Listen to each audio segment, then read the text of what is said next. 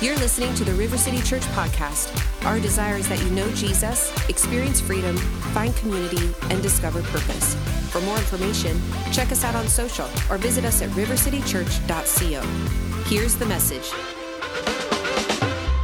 We're going to begin a new series, and we just finished our series On Purpose, where we talked about the temptations of Jesus, the tests of Jesus experiencing that he experienced in the wilderness. But today we're going to shift gears to something that I kind of started us off at the end of the last series with a word, arise and build. And we're going to start in Matthew chapter 16 today. If you've got your Bibles, Matthew 16. I'm actually going to read this from the NIV. And we'll have it on the screen as well. But if you're taking notes, the subtitle of this message is On This Rock. And Pastor Jacob mentioned the food that our amazing outreach team has served. And I think it was something like 2,000 meals, which he just said like 20,000, so we'll just go with that. It's like the other day, I talked to my wife about our podcast. We just got word that we just hit 20,000 downloads on the podcast. And I told her that, and she was excited. And she said, today? And I said, well, no, not today, like over 2 years, but sure, now it doesn't sound as cool when you... Anyway, but we love that. All right, Matthew 16, beginning verse 13. When Jesus came to the region of Caesarea Philippi, he asked his disciples, who do people say the Son of Man is? They replied, some say John the Baptist, others Elijah, still others Jeremiah or one of the prophets. But what about you, he asked. Who do you say that I am? Simon Peter answered and he said, you are the Messiah, the Son of the living God. Jesus replied to him, blessed are you, Simon, son of Jonah, for this was not revealed to you by flesh and blood, but by my Father in heaven. And I tell you that you are Peter, and on this rock I will build my church, and the gates of Hades will not prevail against it. And I will give you the keys of the kingdom of heaven. Whatever you bind on earth will be bound in heaven, and whatever you loose on earth will be loosed in heaven. We're going to unpack this over the course of the series, but today we're going to begin with foundations.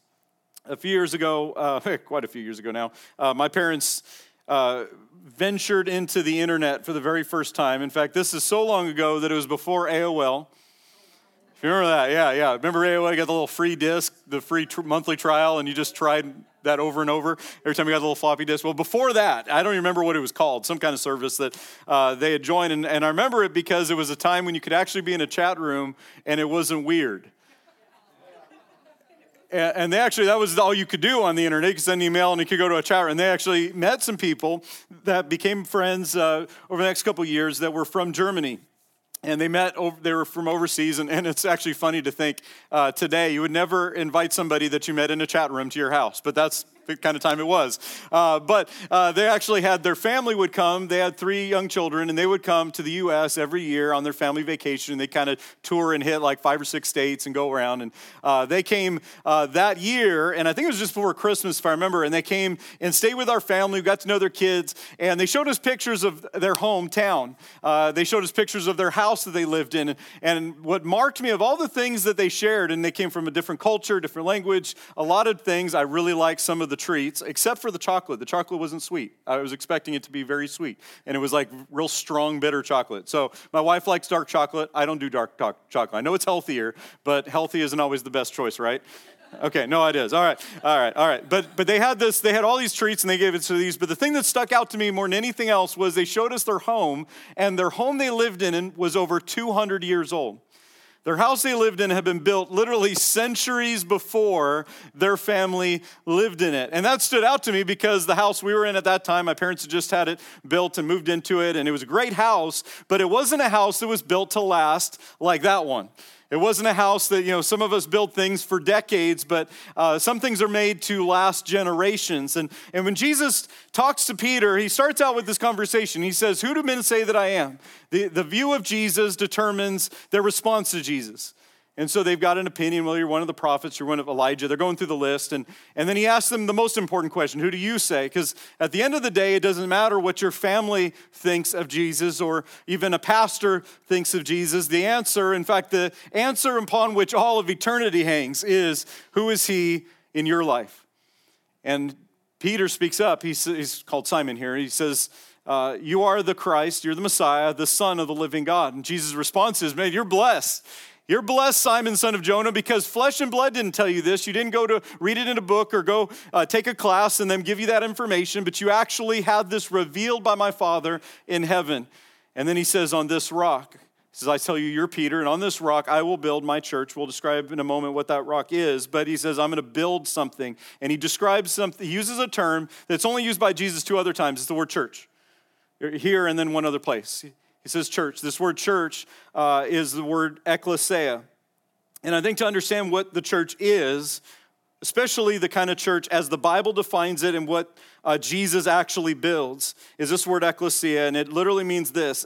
Those called out, ekklo, and lesia comes from a word that means to call together or call forth. And so it's literally to call out of, to gather in assembly together. So literally the church is defined not even just by the place we meet, not even by some institution or organization, but it's actually made up of people. And the church is, that Jesus is building, is those called out. What did he call you out from? When you gave your life to Jesus, he called you out of shame, out of sin, out of darkness, out of the world, out of one dominion, out of one territory into his kingdom, into the light of God's love and power and presence. God called you out to gather you together.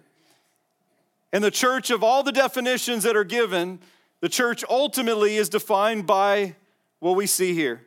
The church is the assembly of his people, redeemed, set free, transformed, and built on a foundation. Foundations matter. Foundations matter a whole lot. In fact, they matter because when something is built on the wrong foundation or an uncertain foundation, it can easily fall apart or collapse. And I believe that every person in here and every person alive builds their life on a foundation. Most people are honestly unaware of what they're building on. We have our identity, we have our self-worth, we have our significance, our peace, our dreams, our hopes, our aspirations, our families, our marriages. All of that is built on something. The question is what we're building on built to last? Is what we're building on a foundation that's solid and that actually impacts into eternity, lasts into eternity? There's actually only one foundation that does that.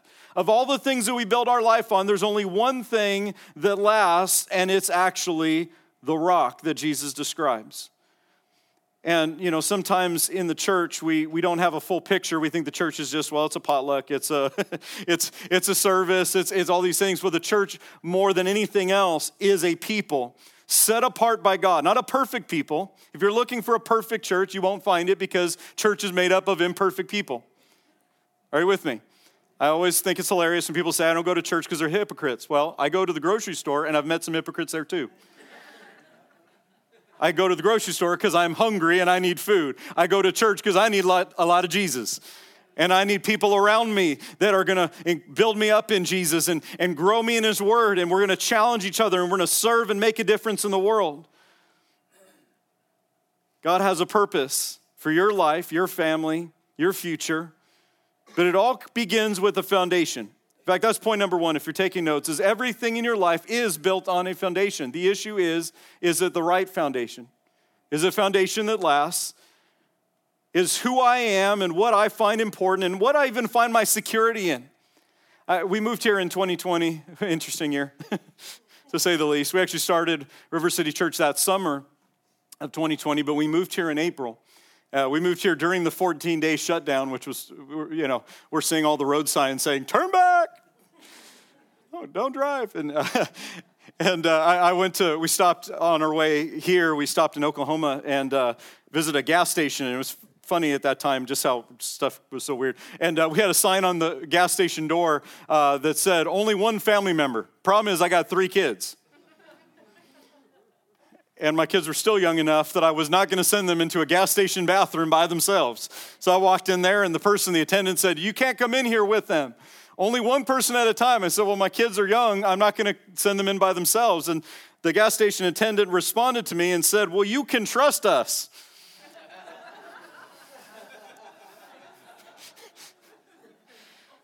Needless to say, When you have security, it comes from a foundation. You know what 2020 did for a lot of people? It revealed where there were cracks in the foundation, where our faith was built maybe on areas that weren't solid, where even our relationships, our most important relationships, I think 2020 and the years following have not only, in many cases, created problems, but I think more importantly, they've revealed things that were already there we just didn't recognize. And so foundations are revealed in moments of shaking, in moments of pressure, in moments of difficulty. I had a chance to go to Haiti a few years ago that right after they had finished most of the last of the cleanup from that devastating earthquake that killed over 100,000 plus people, and it was just tremendous loss. We have a church there we're very close with that's over 30 years fed 3,000 kids daily and encouraged and done so much for the church in Haiti itself. But when we went there, we had an event where we were preaching the gospel to, I think when I was there that night, it was like 35,000 people, and they were gathered on a soccer field that had just been turned over from temporary housing. Basically, it was like a shantytown tent city from what was left over from the earthquake, and it was where people stayed because many of their homes and many buildings were destroyed. And the reason why in many developed nations you'll have building codes and strict standards is because when certain standards, whether it's a foundation or the architecture, if things aren't up to code with the right materials, the right practices, then when shaking comes, it can destroy the building. And that's true of our spiritual life too. It's true of our relationships. It's true of everything in our life that we're building. When we build on the wrong foundation or a broken foundation, then pressure, difficulty, shaking can reveal what's broken and actually cause the entire thing to collapse. Point number two is this: what's built on Jesus will last. What isn't built on Jesus won't.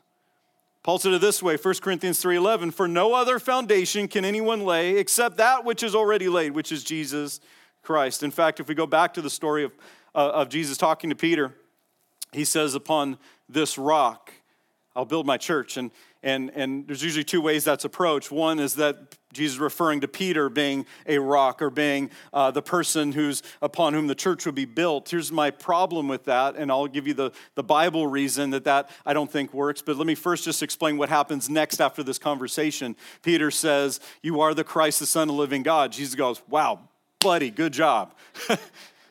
God revealed that to you. The Father revealed that to you. The next conversation Jesus has is about his betrayal, about his arrest, and about his death.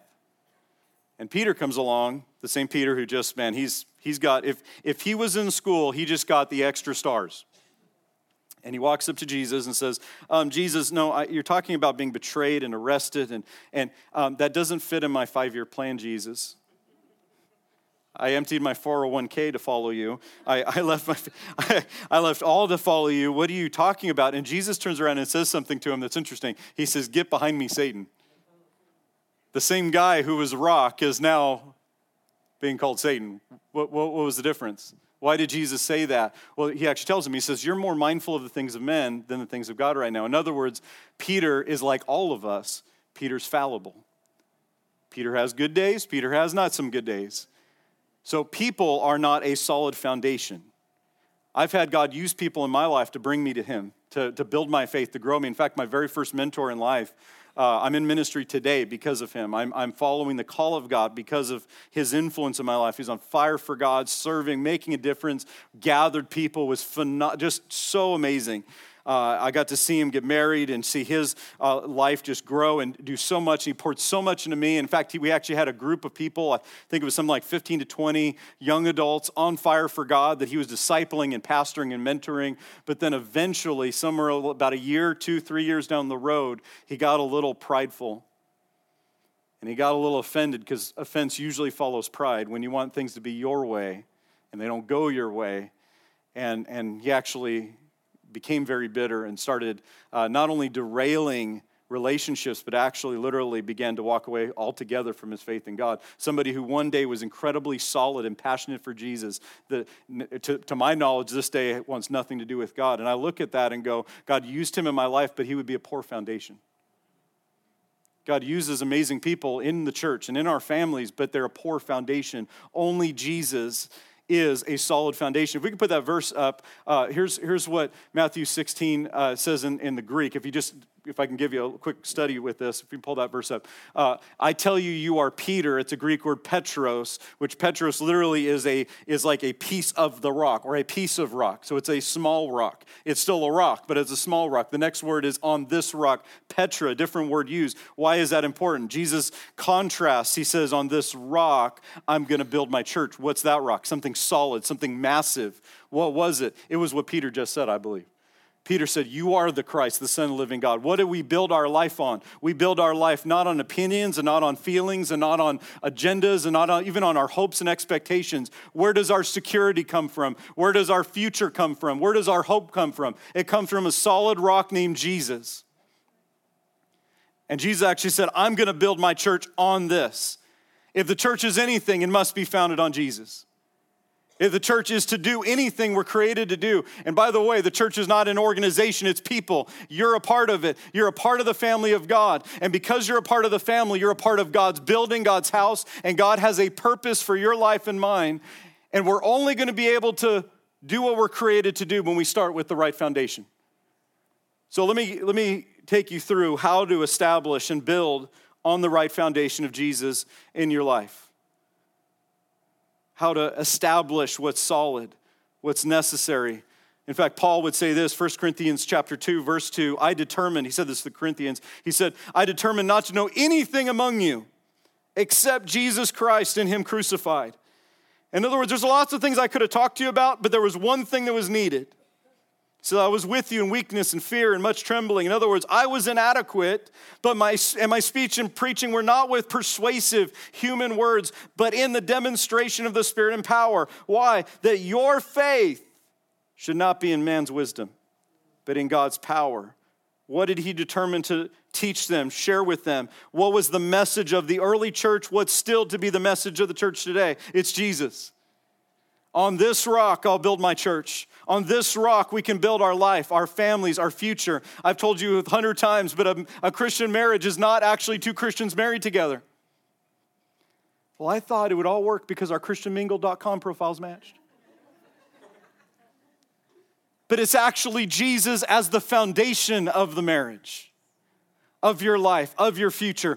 So when Jesus is the foundation, we can see him build something that lasts, something that can withstand the pressures and tests of life. So I want to give you 3 things that I believe describe how we build on this rock, Jesus. The first is what Jesus has done. That's where we start. And let me just tell you, I know this is not new information for most of us, but here's what Jesus has done for you. The death and resurrection of Jesus are the foundation of everything else he does. In fact, in the Bible, the entire Old Testament leading to Jesus was descriptive and foreshadowing. While it describes God's people and what God's people experienced, the ultimate message behind it all is Jesus and his plan and purpose. When God gave the priesthood to Israel and said, I want a priest to go between man and God, it was a picture of Jesus, our high priest, who's the only mediator between God and man, who would be the one between us and the Father, to bring us back to God. And what would a priest do? A priest would bring a sacrifice, an offering, would bring the innocent lamb and offer it to God to cover the sins of the people. Jesus came to be the priest and the sacrifice. Oh, it's amazing. His death, his resurrection, that we've already celebrated today, is the foundation of everything else he does. The New Testament goes post-cross and shows us from the Gospels through the book of Acts and through the letters of the church to say this is what the effect of the cross has accomplished in your life and mine. So the foundation for our relationship with Jesus, the foundation of Jesus in our life begins with what he has done, his death, his resurrection, and also his ascension to God, to the Father, where he poured out the Holy Spirit into our lives. 1 John 4:9 describes the work of Jesus this way.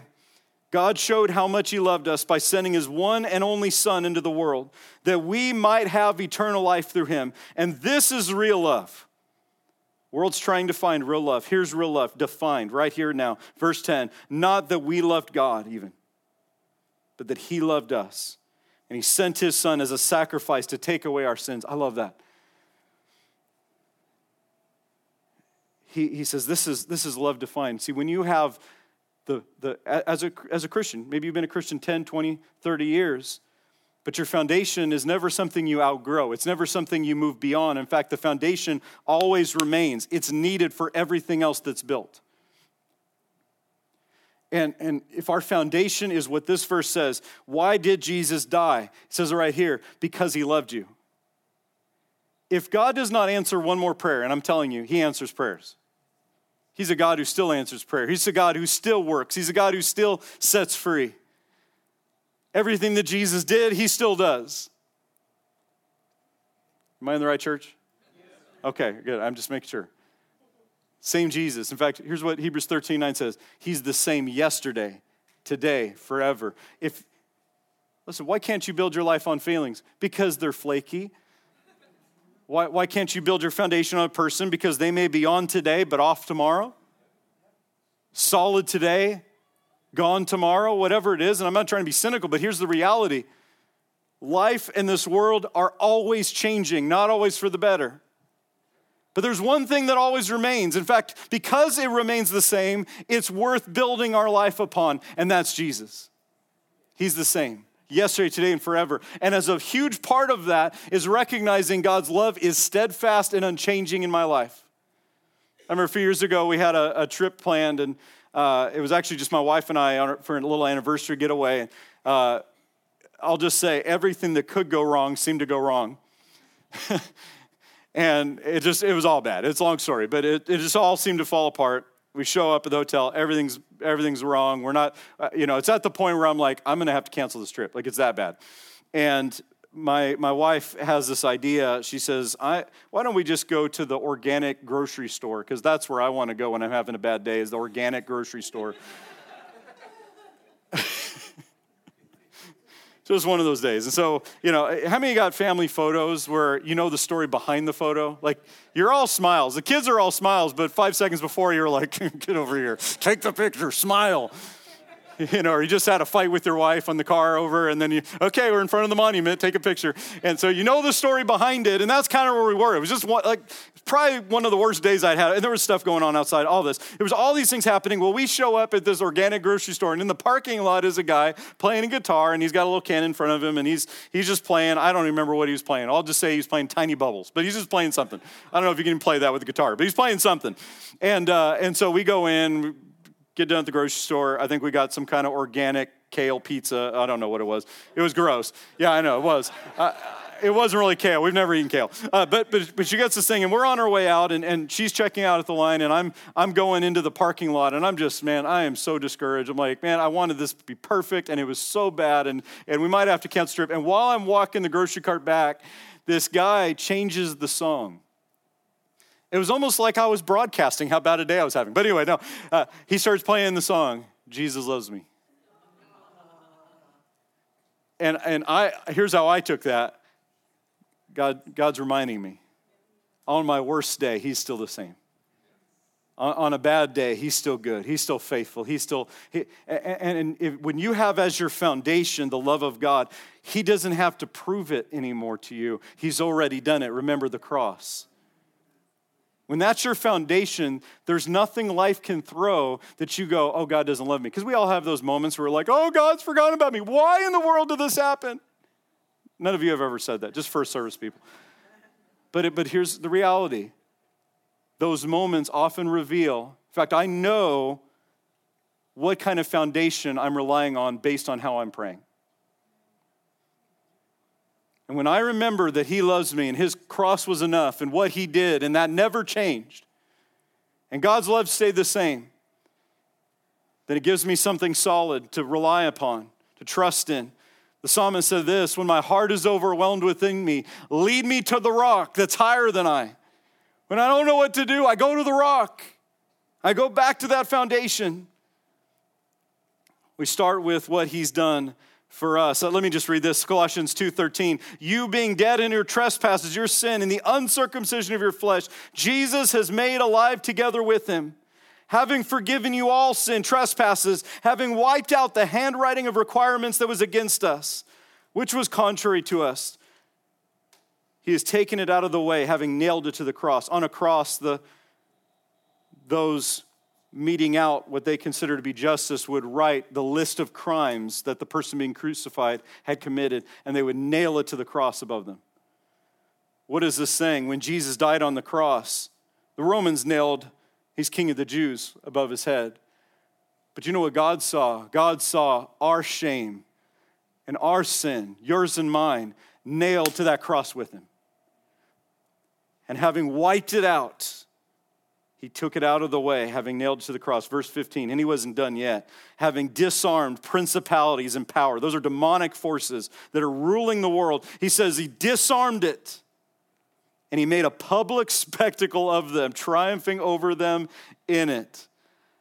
I told you I'm learning to speak the language of my kids. So this would be low-key goated. Pastor Jacob, yeah, I got you. Okay, so Jesus not only took our sin and shame, he paid the ultimate price, and he stripped the enemy of his authority, and he led a parade and said, look at what's been accomplished. That's what Jesus did for you. That's the price that he paid for us. That's what Jesus accomplished. The next thing that is a part of our foundation is what Jesus has said. That's the word of God.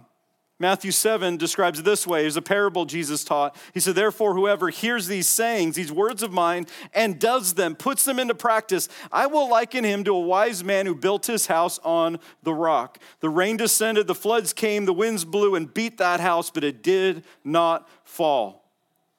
Why? For it was founded on the rock.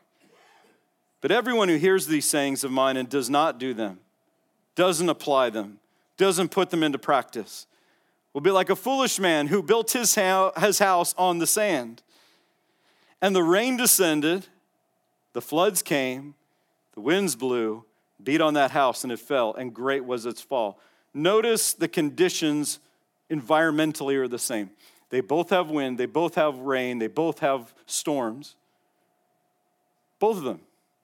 Well, I thought serving God, I wouldn't have any problems. Who told you that? One day we'll all be in heaven, there's no problems in heaven. But we're in a conflict zone. We're in a war zone. Our job is to pray, your kingdom come, your will be done on earth as it is in heaven. And until that takes place, guess what? There's a battle. But look at the conditions. They're exactly the same for the one built on the rock and the one built on the sand. What's the difference? Their foundation. Jesus tells us what the foundation is. He says, whoever hears these words and does them. Notice both of them hear them. It's not talking about somebody who doesn't know God at all. This is talking about two different people who are hearing the words of Jesus. The difference is not in, will God love one more than the other? Doesn't say that. They're both going through wind. They're both going through rain. They're both having floods. Here's the difference. What's the foundation? And the foundation was what they built through applying the word of God. Do you know, a few years ago I was in Phoenix and there was a skyscraper construction and I peeked in through the fence just to see what it looked like. And they were still in the early stages. They were digging deep, like, I don't know, it must have been 5 or 6 stories deep under the ground.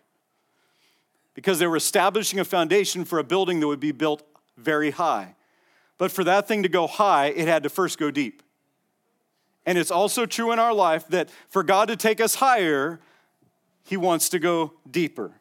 And that's what God's word does. It digs deep in our heart. And there's going to be times you're going to read this word and you're going to go, I don't like that. Ouch. But you know what it's doing? It's digging. It's digging out what's part of the wrong foundation. Revealing what's the wrong foundation and establishing in our life. But here's how it happens. We have to put it into practice. It's not just that we read the word or even hear a sermon about the word, even say amen to the word, but that we actually put it into practice and receive in our lives and walk it out. James chapter 1, verse 21, therefore lay aside all filthiness and the overflow of wickedness and receive with humility or teachability, meekness. That's what that word meekness means. The implanted word, which is able to save your souls. That word save in Greek is sozo, which means to save, rescue, heal, preserve, deliver. That's what the word of God can do in your life, but it has to be received. So if I just approach this trying to prove a point, I'm not learning. Oh, that's a whole other sermon. I should preach that. If I'm trying to win an argument, I'm not learning. I'm not receiving with humility, letting this word, I know it's a sword, but some of us are using the sword to hack off other limbs.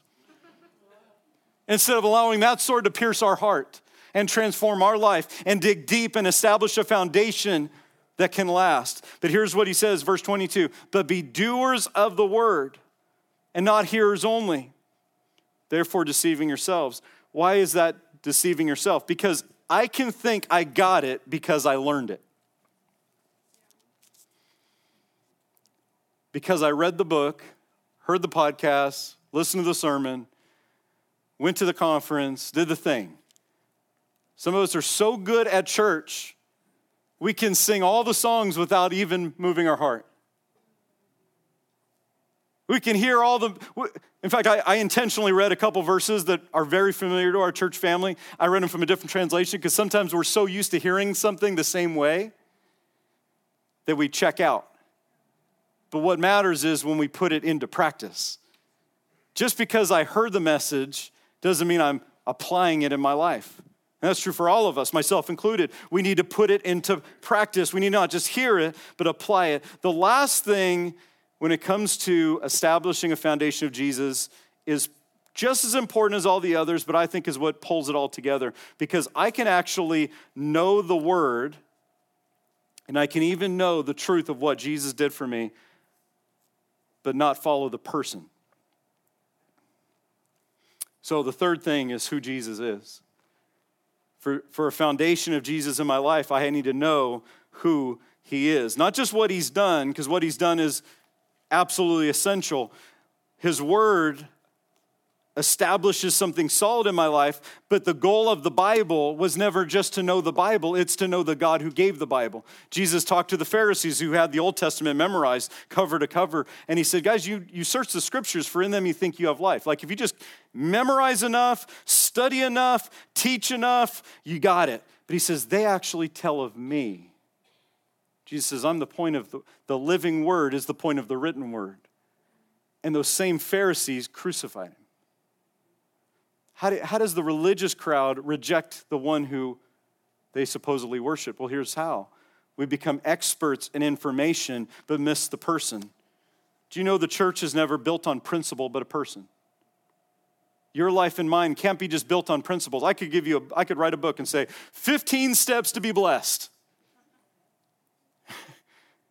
It'd sell better than my book about humility. How to be humble.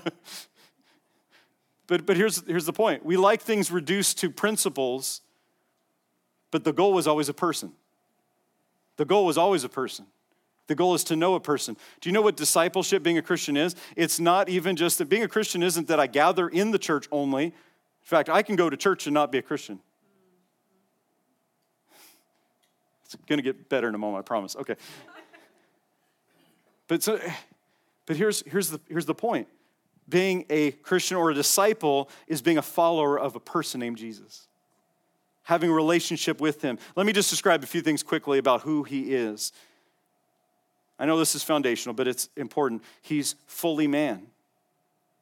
And he's fully God. In fact, if you look at just about every cult and false religion, it almost always does something about Jesus, reduces Jesus in some way, diminishes something about who he really is. But the Word of God tells us he's fully man and he's fully God. Hebrews chapter 2 tells us why he's fully man. Because he himself, verse 18, suffered when he was tempted. He is able to help those who are also being tempted. You don't serve a God who doesn't know what you're going through.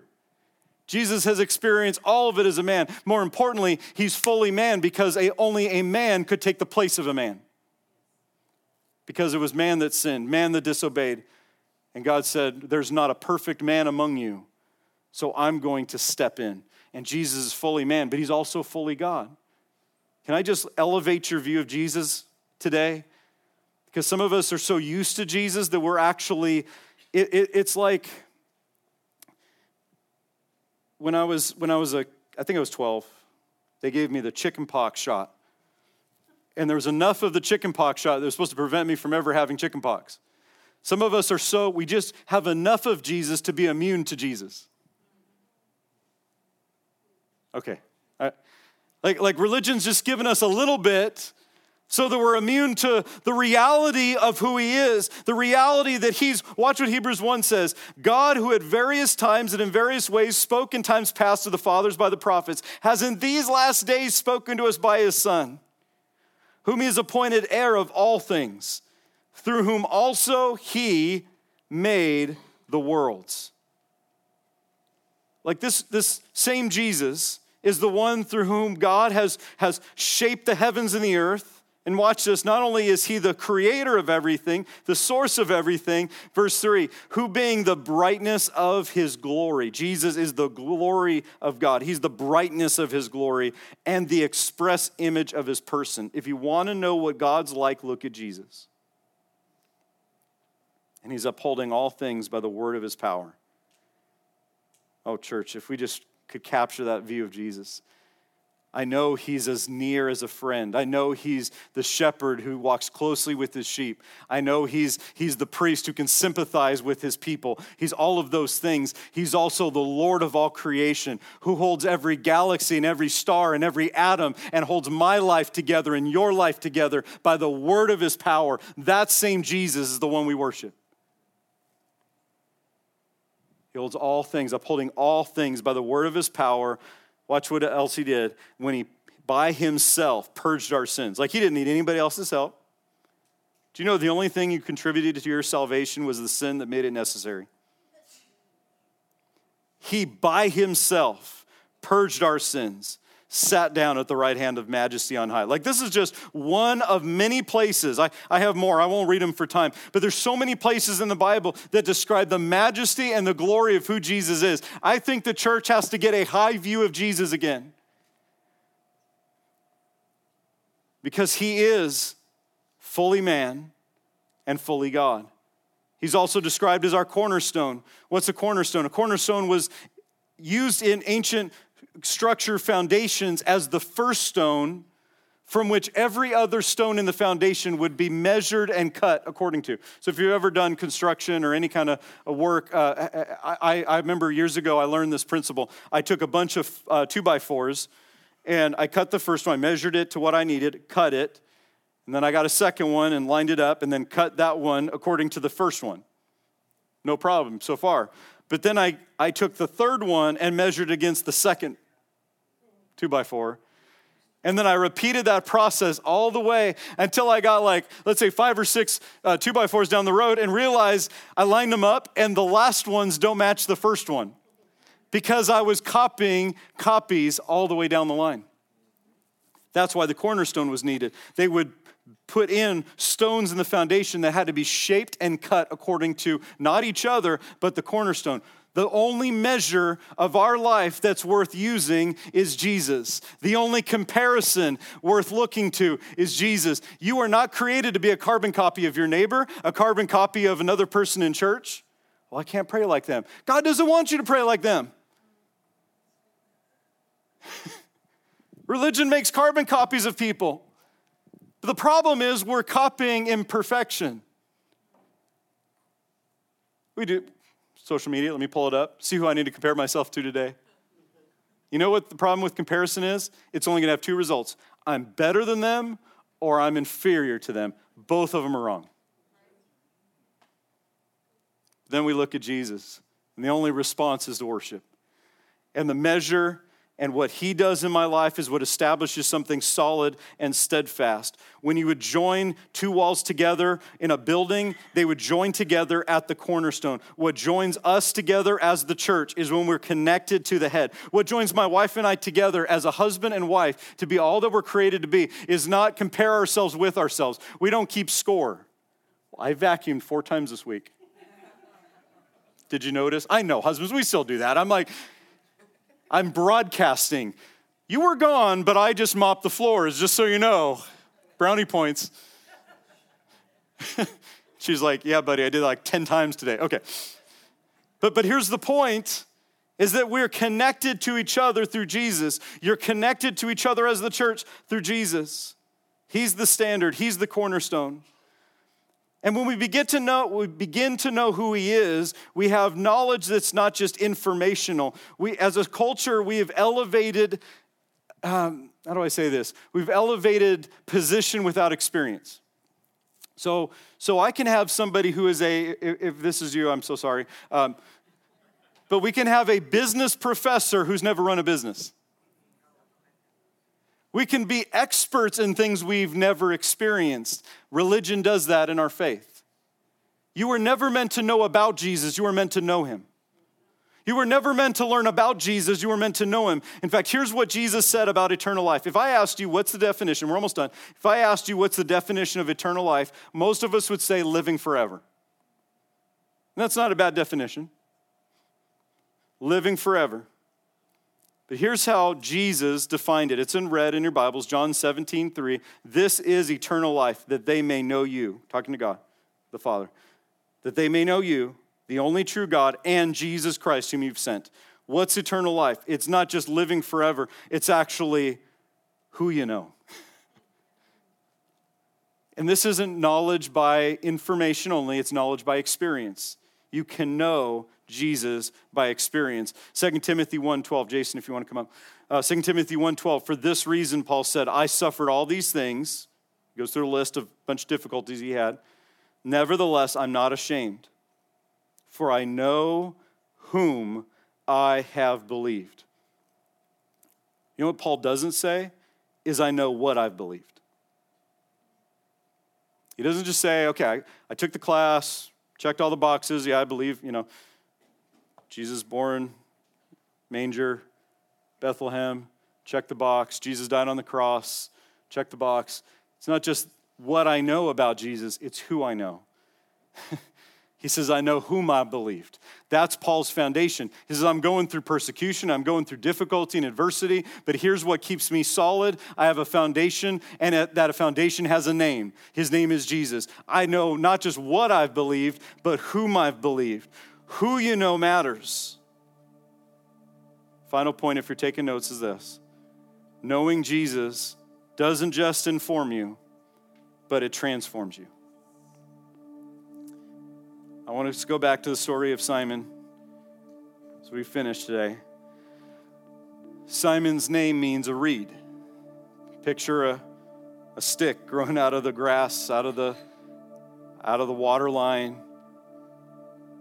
Basically, it's something easily blown over. Something not nearly as solid as a rock. Jesus says, this revelation you have, my Father revealed it. I know we don't always use that word revelation as much anymore.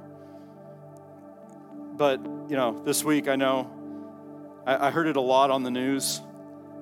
There was a revelation about Taylor Swift's boyfriend. It's for Pastor Shelby. It was actually hilarious. I'm like, this is the biggest news story of the week.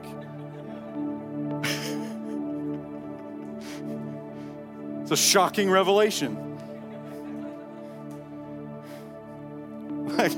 I'm pretty sure if this is the biggest news story, it's the end of Western civilization. But anyway, it's another.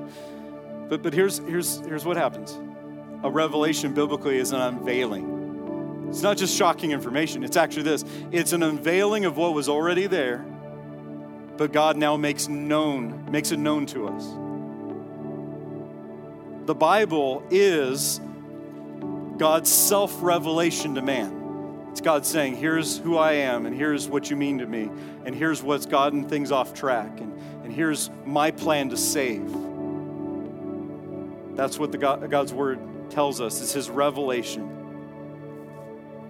And Peter has a revelation that takes him from being Simon, a reed, someone shaken. How do I know that he could be shaken? Well, just look at Simon's story. 5 minutes later, he's having a conversation where Jesus is calling him Satan. And notice he didn't do any weird cultic stuff. He just said, no, you can't go to the cross. It doesn't fit in my plan. Jesus said, no, you're more mindful of what people think than what God says. Peter would later be among the crowds at the trial of Jesus. And 3 times he denies that he even knows him. That's the reed. But there was a promise on his life, and it's what revelation does. It's what knowing Jesus does. it transforms us and doesn't leave us the same. He says, you are Peter. You are being changed. You have a new name. And with that new name comes a new nature. Do you know what would happen when he denied Jesus? Peter would hit rock bottom. That's over. He goes back to his old job, fishing. Jesus finds him and says, I'm not done with you. Go feed my sheep. Go feed my lambs. I'm not done with you. And on the day of Pentecost, Peter, filled with the Holy Spirit, transformed, is now bold and confident and preaches, and 3,000 people are added to the church. One day he's a reed, one day he's a rock. What was the difference maker? It was a revelation of Jesus. Knowing Jesus by experience doesn't just inform you. In fact, that's never the purpose.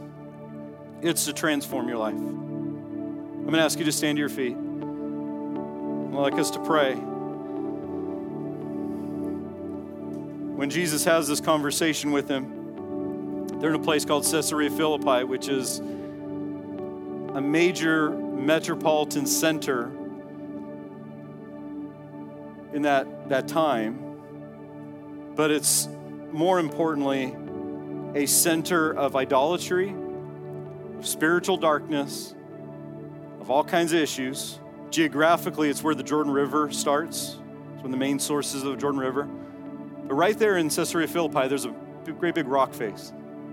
And I don't know this, but I think it's true that Jesus may have been pointing to that while he's telling them to illustrate something. This great big rock face illustrates something solid that I want to build the church on this rock.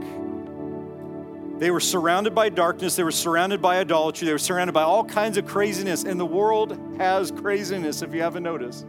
I don't even need it to be the world. My life can have craziness.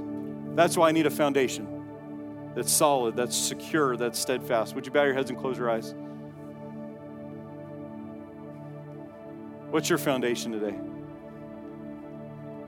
What's your foundation? Sometimes we don't know what our foundation is until it's tested, until we're shaken, until the wind starts and the rain starts, and then we find out what we really have built our life on. But here's the good news. Just like Jesus came to Peter at the lowest points of his life and restored and redeemed, no matter what you've built your life on, it can change today, right here and now. And you can begin to build your life, your future, your faith, your family on the Word of God and a relationship with Jesus. God's Word has a lot to say about how we run our businesses with integrity. You can build your business on the integrity of the Word of God. You can build your marriage not based on what the world says it should be, but on something that can last, what God's Word says. But what makes all of it possible is knowing the person, knowing Jesus for yourself. And I'm going to ask you, it doesn't matter what other people think about Jesus, it matters what you say and who he is to you in your life. If you're honest today and you say, you know what, Brian, I don't have a relationship with Jesus. I don't know him like you're talking about, but I want to.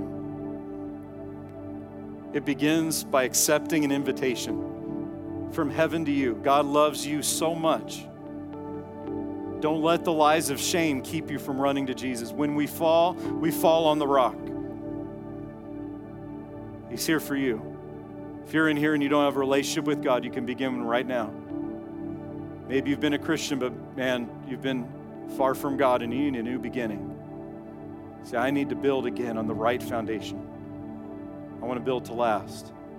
If either of those are for you, to begin a relationship with Jesus or rededicate your life to God, if either of those are for you, I want to pray with you right here and now. No one looking around and say, that's me, Brian. I need Jesus in my life. I'm going to ask you to do this. Would you respond not to a sermon and not to a message, but to God's invitation by lifting your hand, saying, God, I need you.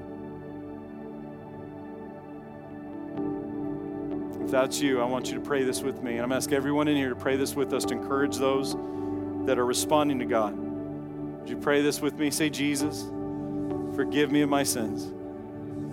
Be my Savior. Be Lord of my whole life.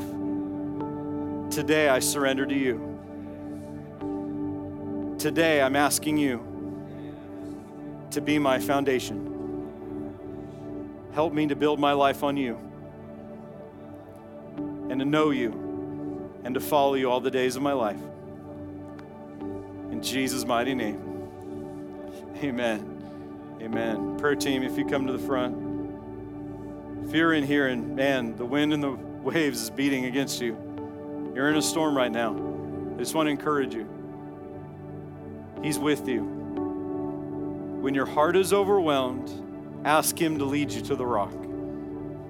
Father, I pray for everyone in here that's overwhelmed, that's under pressure, that's in the storm. Help them to know your love never fails, you never change, and your promise still stands. And today you're with them. I pray for grace. I pray for strength. Pray for your wisdom, but most of all, your presence in the midst of the storm. God, we love you, and we thank you that you never fail. You never leave us nor forsake us. And God, we're your church, your people, and what you build, hell can't stop. In Jesus' mighty name, amen. Amen. If you need prayer today, we trust this message encourages you in faith and in your relationship with Jesus. To learn more about River City Church, find us on social or visit us at rivercitychurch.co.